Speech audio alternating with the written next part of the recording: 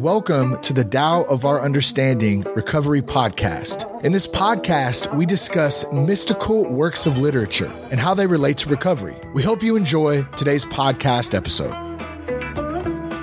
Welcome, everyone, to the Tao of Our Understanding Recovery Podcast. Today we have Amy and Marla and Bish and Craig and Chris and Lou. Welcome, everyone. Good to have Amy back. How was your trip, ma'am? Fill us in. I know you went to Iceland for vacation. Iceland. Yes, yeah. Iceland. Absolutely spectacular. I didn't get to see the Northern Lights, but the God of my understanding said, maybe you won't see the Northern Lights, but here, the volcano will erupt for you. So you can see that instead. Okay. So yeah, I got to see a volcano erupting in the distance at night. It was just beyond words. Just the weather in Iceland, if you don't like it, wait 5 minutes. It'll be different. So if you ever get an opportunity to travel there, dress in layers and be prepared. Yeah, it was just unbelievable. And then I got to have lunch in New Jersey, with a couple of fourth dimensioners. So that was pretty cool on the way back. Now, Craig mentioned last week you were getting a tattoo. Tell us, you got a tattoo while you were there? Did you? Yes, I did. A hand poke tattoo. So not with the machine. Can we guess what it was? Sure. Because I had, just we talking about the volcano, I thought it was going to be a big volcano on your back, just coming up there between your shoulder blades and then just erupting all over you, and you're going to have like ash and fire and that coming down the back of your shoulders. That's what I thought it was going to be. Well, you're wrong. It would have taken months. Yeah, I wasn't there that long, but that would have taken several sessions. And I already have an angel on my back like that. So anyway, I got a symbol called a Vegvisir, and it's a symbol, an old Viking symbol that kind of means you won't get lost. You'll always find your way through the storms, even when you don't know the way. So kind of spiritual. And, for us in recovery, it can certainly mean the Tao, the way, right? Kind of cool. And then there's some other little pieces to it too, but that was another little piece that's real personal. So anyway, yeah. Good. Did you get to go to a meeting or anything while I knew you had family with you? So. Yes, but I did. I always make a point to, or try to anyway. But yeah, I did get to go to an English speaking meeting there. I was one of 3 girls in a very small room of many, many big, burly Viking men. That was fun. And I don't know why they all think I have this accent, and they can tell me exactly where I'm from. When I start talking, they're like, "Are you from the South?" No, what makes you think that? So yeah, it was good. It was good AA, straight from the book. We read, they were reading chapter 5, how it works, the second half of it. So, got a good old meeting on step 4 and 5. It was good. Good. I'm glad you enjoyed it, ma'am. Good to have you back. Thank you. The story for today is the importance of being toothless. Yeah. Any comments before we read? Okay. Marla, will you read for us, ma'am? I didn't ask you before, but you... I'm prepared. Okay. Thank you. All right. The importance of being toothless. I'm going to butcher the names, okay? But I'm just going to go ahead and do it. Nietzsche, who had no teeth, came to Pi and asked for a lesson on Tao. In parentheses, maybe he could bite on that. So Pi began, first gain control of the body and all its organs, then control the mind, attain one-pointedness, then the harmony of heaven will come down and dwell in you. You will be radiant with life. You will rest in Tao. You will have the simple look of a newborn calf. Oh, lucky you, you will not even know the cause of your state. But long before Pi had reached this point in his sermon, the toothless one had fallen asleep. His mind just could not bite on the meat of the doctrine. But Pi was satisfied. He wandered away singing, his body is dry like an old leg bone. His mind is dead as dead ashes. His knowledge is solid, his wisdom true. In deep, dark night he wanders free, without aim and without design. Who could compare with this toothless man? Thank you, Marla. So many Comments? I just like to comment on the humor of it all, where Chung's, I think it's Chuang Tzu, he says maybe he could bite on that, and he's a toothless man. Or the other part, his mind could just not bite on the meat of the doctrine. Well, he's toothless. It's about being spiritually toothless, not physically toothless. Yeah, I know that. Yeah, that's what you're saying, though, Marla. Yeah. It's not about something physical. It's about spiritually being toothless. But what exactly does being spiritually toothless mean? That's a good question, too. I had that same question. Spiritually toothless. Without form? Well, not rigid? But it kind of means you can't bite on and chew on the doctrines, and you can't understand what they mean because you can't. You shouldn't overanalyze them and just. Maybe it means not holding on to thoughts. Like a dog, because Bishy sat there with his dog. Now a dog holds onto a bone. Maybe it's like that with your thinking. Maybe just not holding on to thoughts, resentments, angers, fears. Just thought. What I thought was interesting was, so Pi, or however you say his name, he's telling how to do this. Here's how you do it. You gain control of your body, all the organs, then you control your mind and attain one-pointedness. Then the harmony of heaven, and he goes through with the instructions for doing it. Meanwhile, Toothless there, he just fell asleep and got it.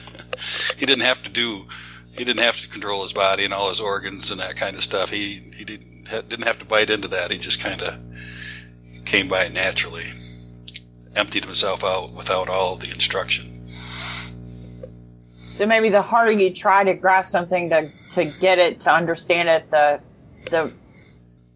harder it is to understand.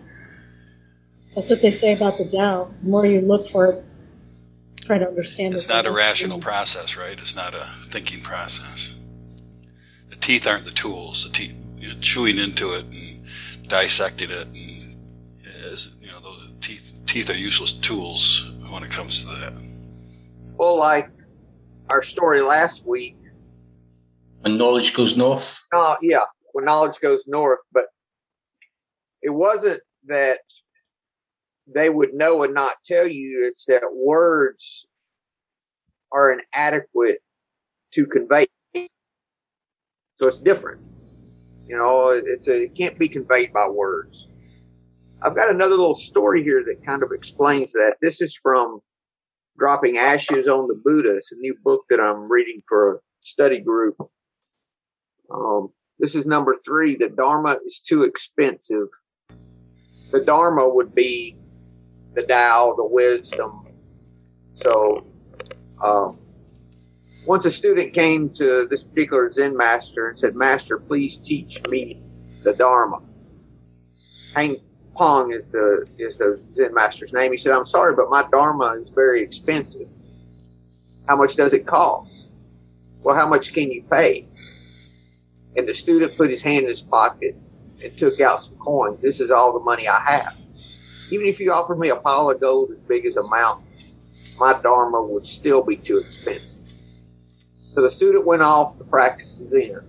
After a few months of training, he returned and asked, "Master, I will give you my life, and I will do anything for you. I will be your slave. Please teach me." The master said, "Even if you offered me 1,000 lives, my Dharma would still be too expensive." Quite dejected, the student went off again.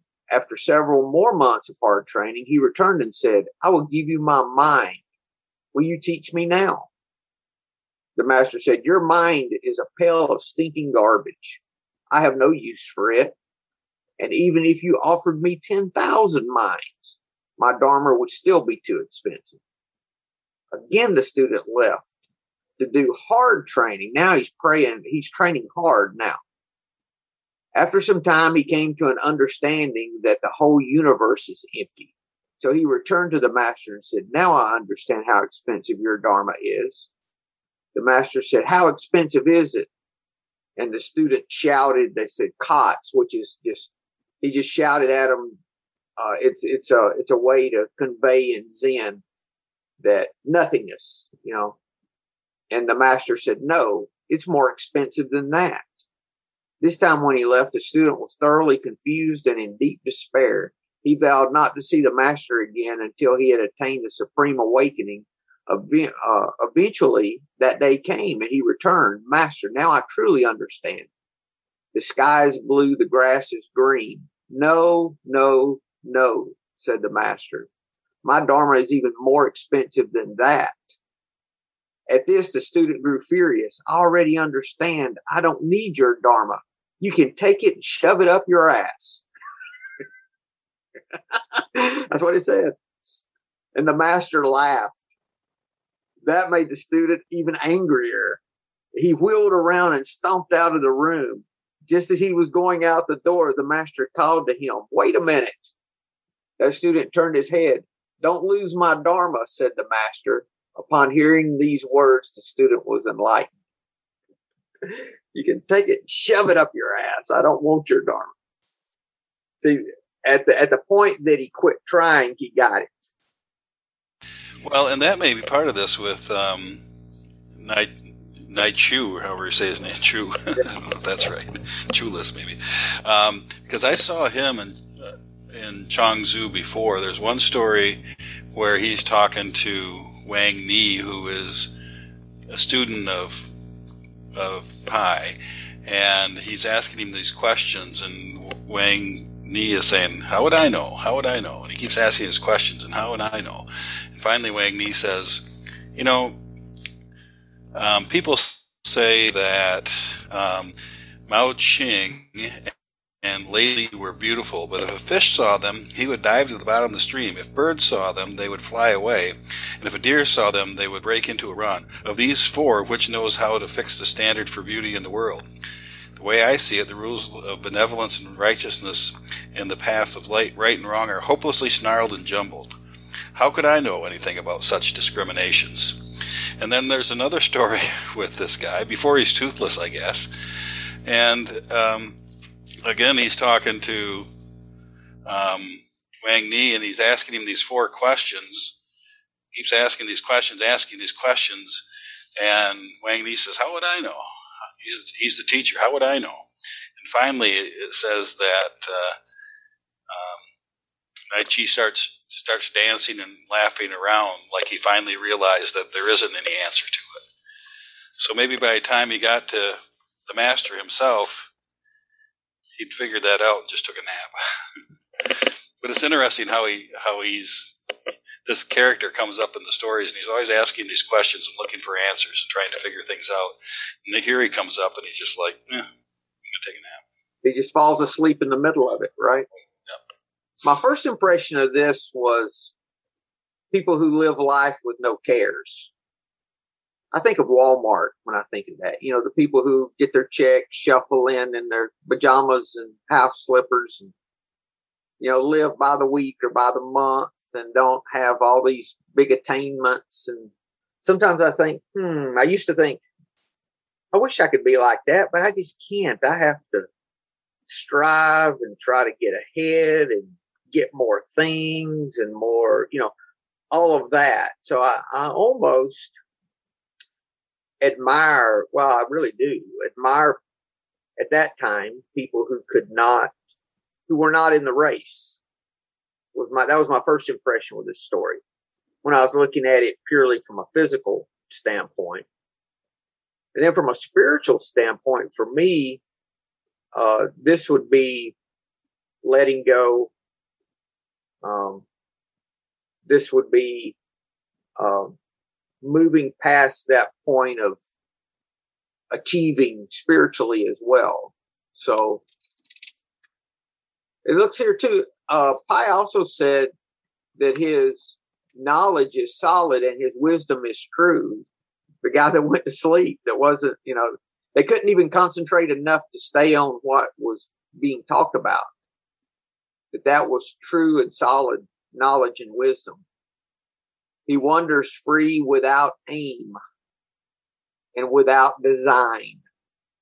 Who can compare with this toothless man? I think of the need to know, freedom from needing to know. That's what I thought about with that. From having to figure it out. Back to the same things that are described just multiple ways, because it is that simple. With this practice is just about learning how to surrender and being in the moment, taking life as it comes rather than by our design and our control. Do you think about this stuff when you're in Walmart? Do you practice sometimes, and I wonder. I don't now that much now, but I don't get aggravated that much there anymore either, Craig. It's not a place of aggravation. Is that where you were going? No. The reason I was asking was because just when you're talking there, I had flashbacks to things like Karate Kid when he was doing all his training, seeing his wax on, wax off, and all these other things like Jean-Claude Van Damme. He's all doing all this training. I'm thinking about you doing all your spiritual Zen training.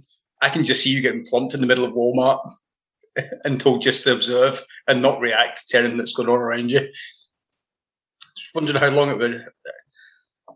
What's the longest you've ever had to endure? Not that there's anything wrong with Walmart. I just want to put it out there that it's Buddy that has the issue with Walmart, not everybody else. I don't have that much of an issue anymore.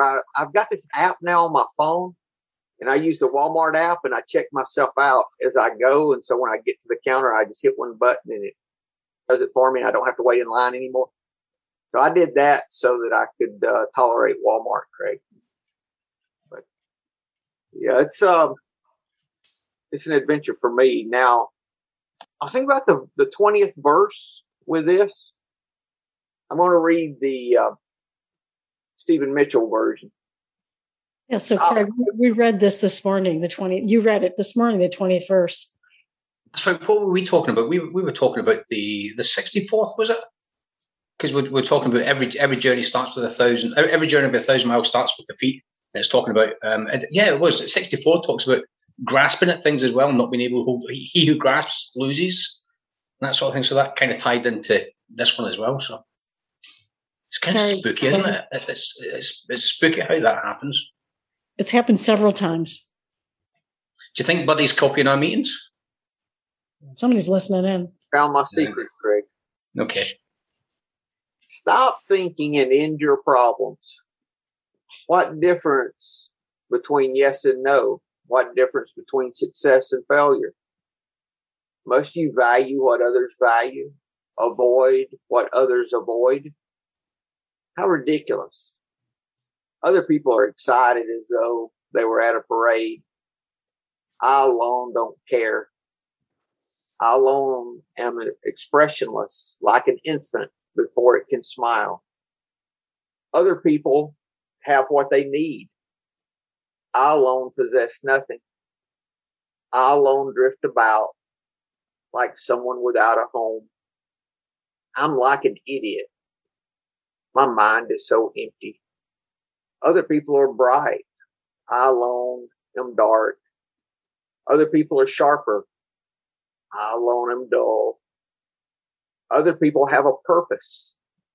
I alone don't know. I'm depressed now. I drift like a wave on the ocean. I blow as aimless as the wind.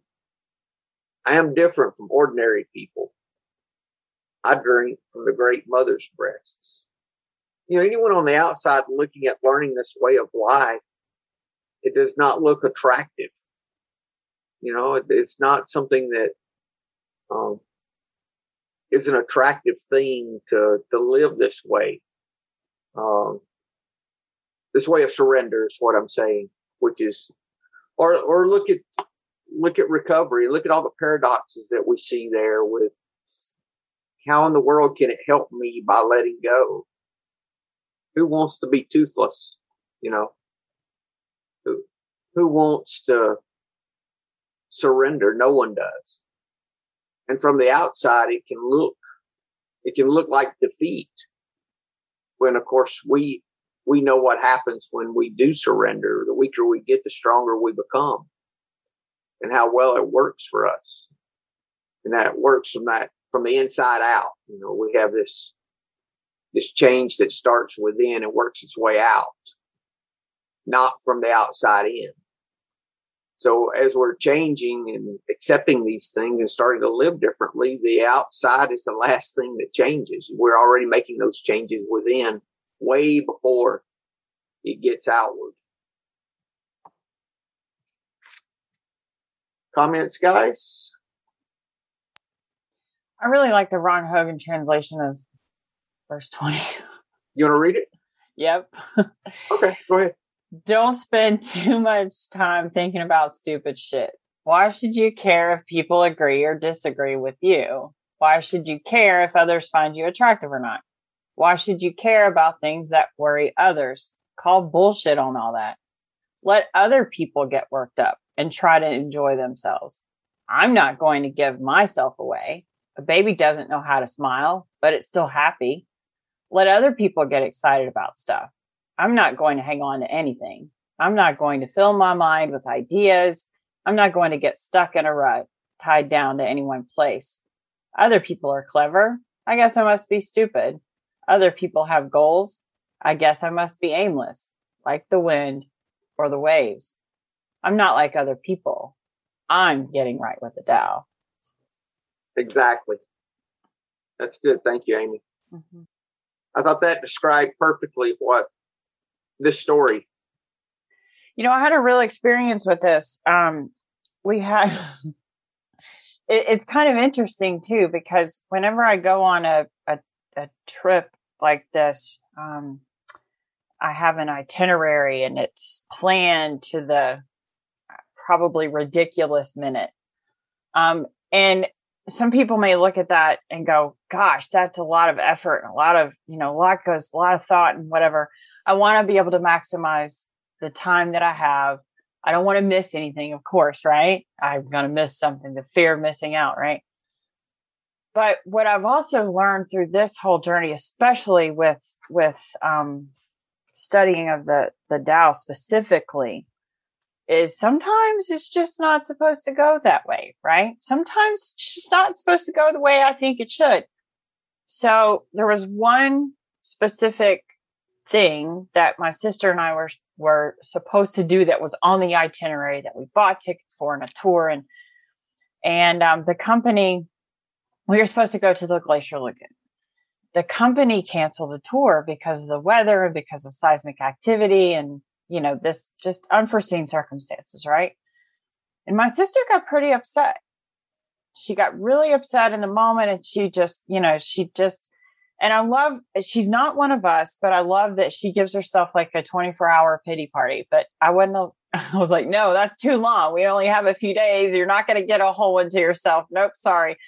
But you know, I was able to immediately go to, well, what if we were on that bus and, you know, a piece of a rock or glacier broke off and hit the bus and it crashed? And what if the whole, you know, I mean, like, I was just like, there's a real reason that we weren't able to go on this tour. Then she got all in her feels about not being able to see the Northern Lights. And then the volcano erupted. So I was able to immediately say things to her like, it is what it is. We learned a new phrase there too, tataretas, which is Icelandic for it'll all work out in the end. I kept hearing that and I'm like, what are you saying? What are these people saying? And I finally got a person to teach it to me. And I just immediately thought, that's where I'm trying to be. I'm getting right with Tao, tataretas. It'll all work out in the end. It is what it is. And what new experience do I get in place of the ones I thought that I was supposed to have? Why am I trying to limit what the universe wants to do for me, with me, through me, by being in control? Pretty neat experience for sure. Thanks, Amy. That's good. If you look at that verse, what Pi was talking about, it's interesting what the promises that he says the Tao would do for in your life. Harmony, radiant with life, rest, simple look. You will not even know the cause of this. I mean, that's not the kind of things that if I ever prayed to God for something, I didn't pray for those. That's not the things I prayed for. And he says, it's even to the point that you won't even know why you feel that way. Oh, that's what I'm hearing out of that. You won't even know the cause of your state. And then he stopped when he saw that he was asleep. He didn't even finish his statement. But that's really what the Tao for me is all about, is me learning to rest, me learning to be at peace, me learning to let go, me learning to surrender, me learning that rather than me having to push to get my way or to make something happen, I'm more in my way than anything. That the problem is not that I'm not doing enough. The problem's probably because I'm doing too much. See, that's the problem. And so he just reiterates that here, the things he says the Tao would bring about in his life, this path of surrender, this path of letting go, is all the things that we really need and not know that we need. Even to the point of not even knowing how it works or what in our last story, how to even respond. Remember in the last story, they talked about responding. I'm going to pull that up. When knowledge went north, the speechless one, it says that he did not even know how to reply. That's what this is talking about. Not even know why. It's not that as we learn how to walk in the Tao, we start having understanding. It's that we learn to just give up the need to understand, the need to know. We're giving up that desire is what it is. Or that fear, probably. The fear of not knowing. I mean, who wants to be aimless?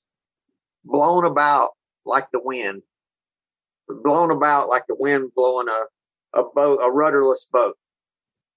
But that's a description of someone following the Tao. It appears like it's just a lazy man's way out, you know. It feels that, you know, to an outsider, it may look like, oh, you guys are lazy. You're just going to empty your minds and do nothing. But it's really not. There's so much to be done. Emptying the mind and changing the way you think. Once we surrender, Marla, then we can see a path more clearly as to what we really need to do. That we can't see as long as we're pushing, trying to get our way. We just can't see it. We're not open to what's there in front of us because of that. And I think that's the whole point of this. Actually, I have a friend who's a yoga teacher I've known her for 20 years. And she's always said, I don't know what my Dharma is. I don't know what my Dharma is. I don't know what to do. And, you know, 20 years later, she's still saying the same thing. And so I looked at her and I said, you're living your Dharma. You're just living. You're doing what you're doing what you're doing. That's your Dharma. It's not so complicated. Amen, sister. Doesn't have to be so complicated. We always get in our own way, don't we? So stop thinking and end all your problems. You know the story of the fisherman and he was sitting on the side of the creek, just lounging around, and the businessman came up to him and said, "What's your job?" He said, "Oh, I'm a fisherman." "Why aren't you out fishing?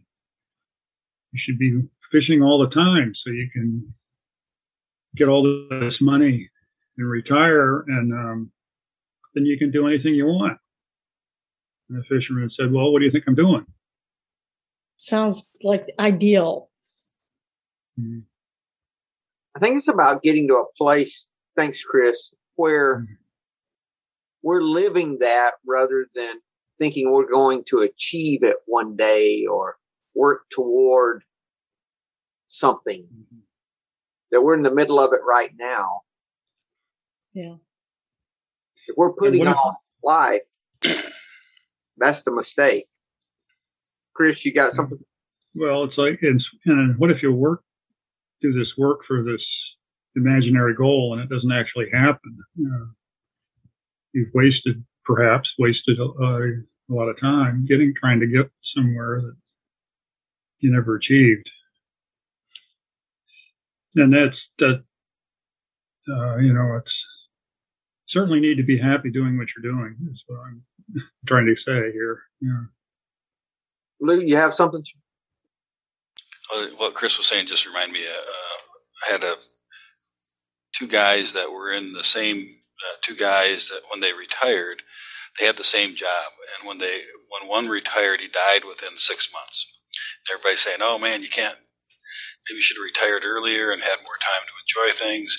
And then the guy that took his position, retired and died within 6 weeks. He had pancreatic cancer, and he goes on this cruise and he's losing weight, and he says that's not right, and he dies. He retires, go on a cruise, and dies.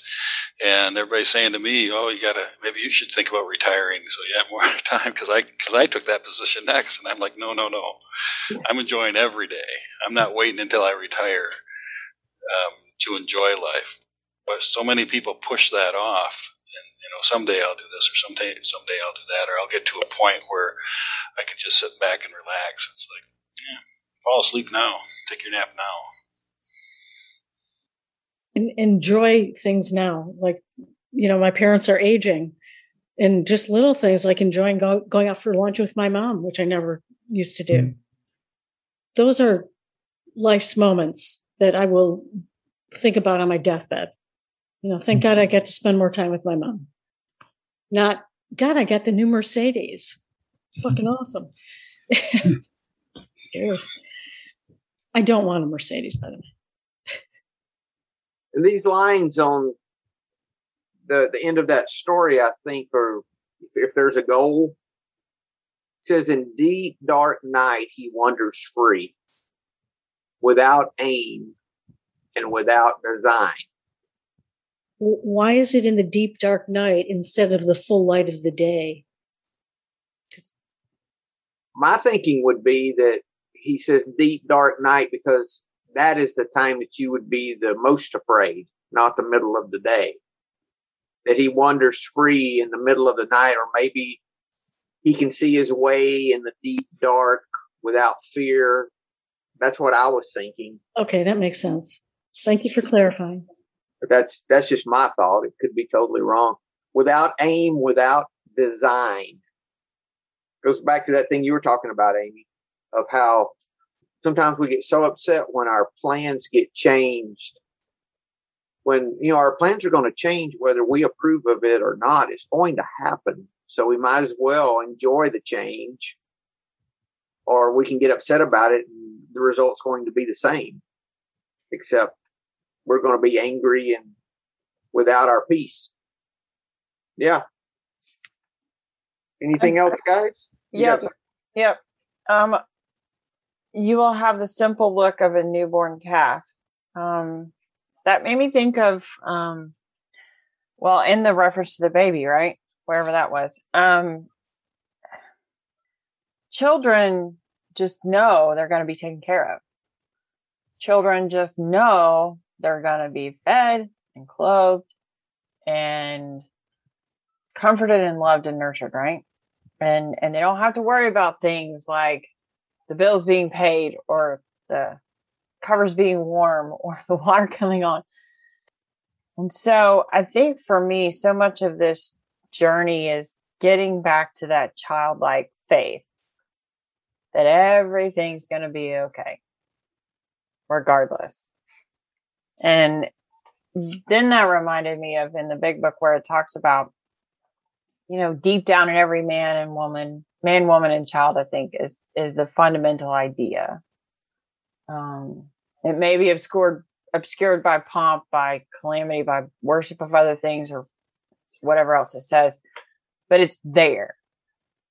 And so my innocence as a child was really kind of tainted by other people's views and the world. And now this unlearning is getting me back to acceptance and surrender and all the things that we're talking about.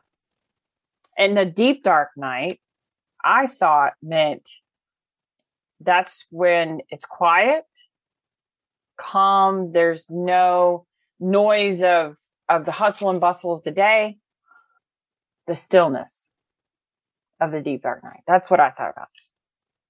Thank you, Amy. That's good.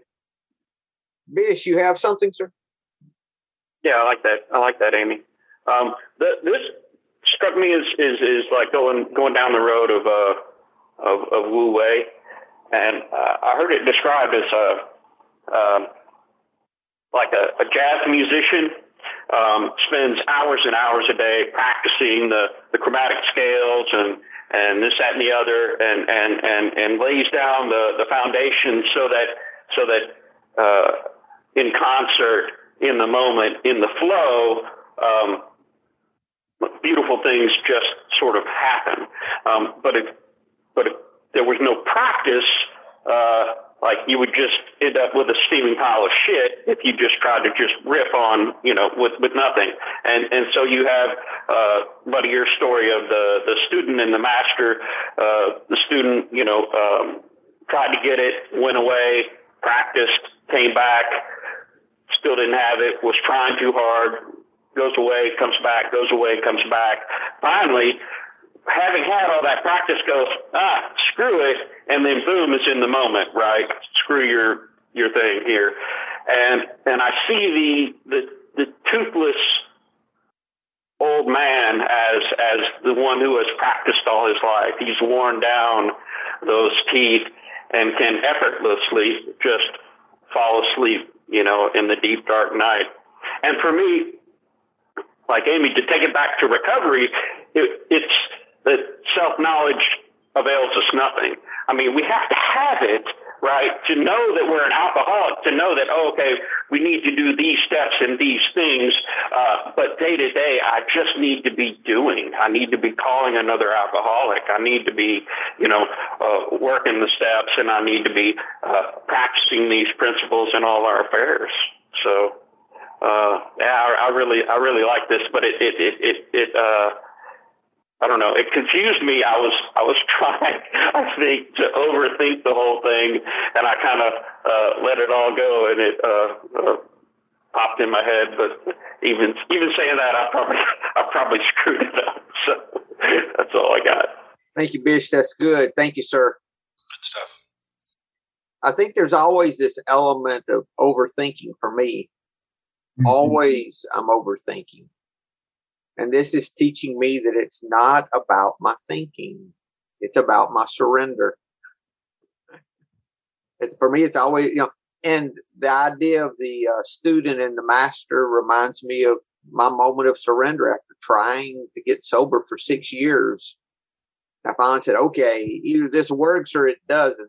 I was basically saying, God, you can shove it up your ass is what I was doing, And then all of a sudden it started working. And for most of us, I don't know anyone that it doesn't take a crisis of some type to come to that moment of surrender, which probably has some anger in it and some frustration and all those things. I think that's just part of the formula to see this. I know what is for me, Because if I'm not aggravated, if I'm not disturbed, I'm not going to make any changes. Why should I give up if I don't need to? You know? Yeah. Good stuff. Thank you, guys. Oh, I liked Amy, what you were talking about a child and how a child approaches life. I really do. I agree with you. I think that's where we're supposed to be. This is giving us our childhood freedom back. So I think that's what the steps do. Because when you think as a child, we've talked about this in the podcast, sometime in the way past, not lately, I don't think. I mean, my children, their job was pretty simple when they were 3, 4 years old. It was to do what they were told and share what they were given. And that was pretty much it.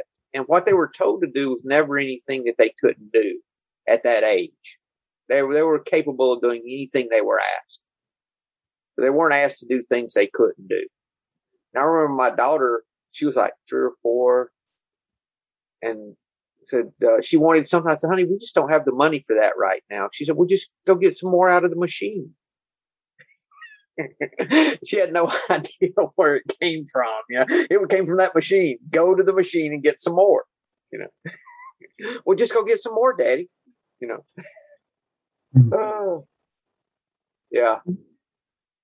I mean, when we think about it, I believe that when we learn to turn our will and our life over to the care of God, as in the third step, or the decision we make in the third step, that everything else helps us to do, because that's just the decision.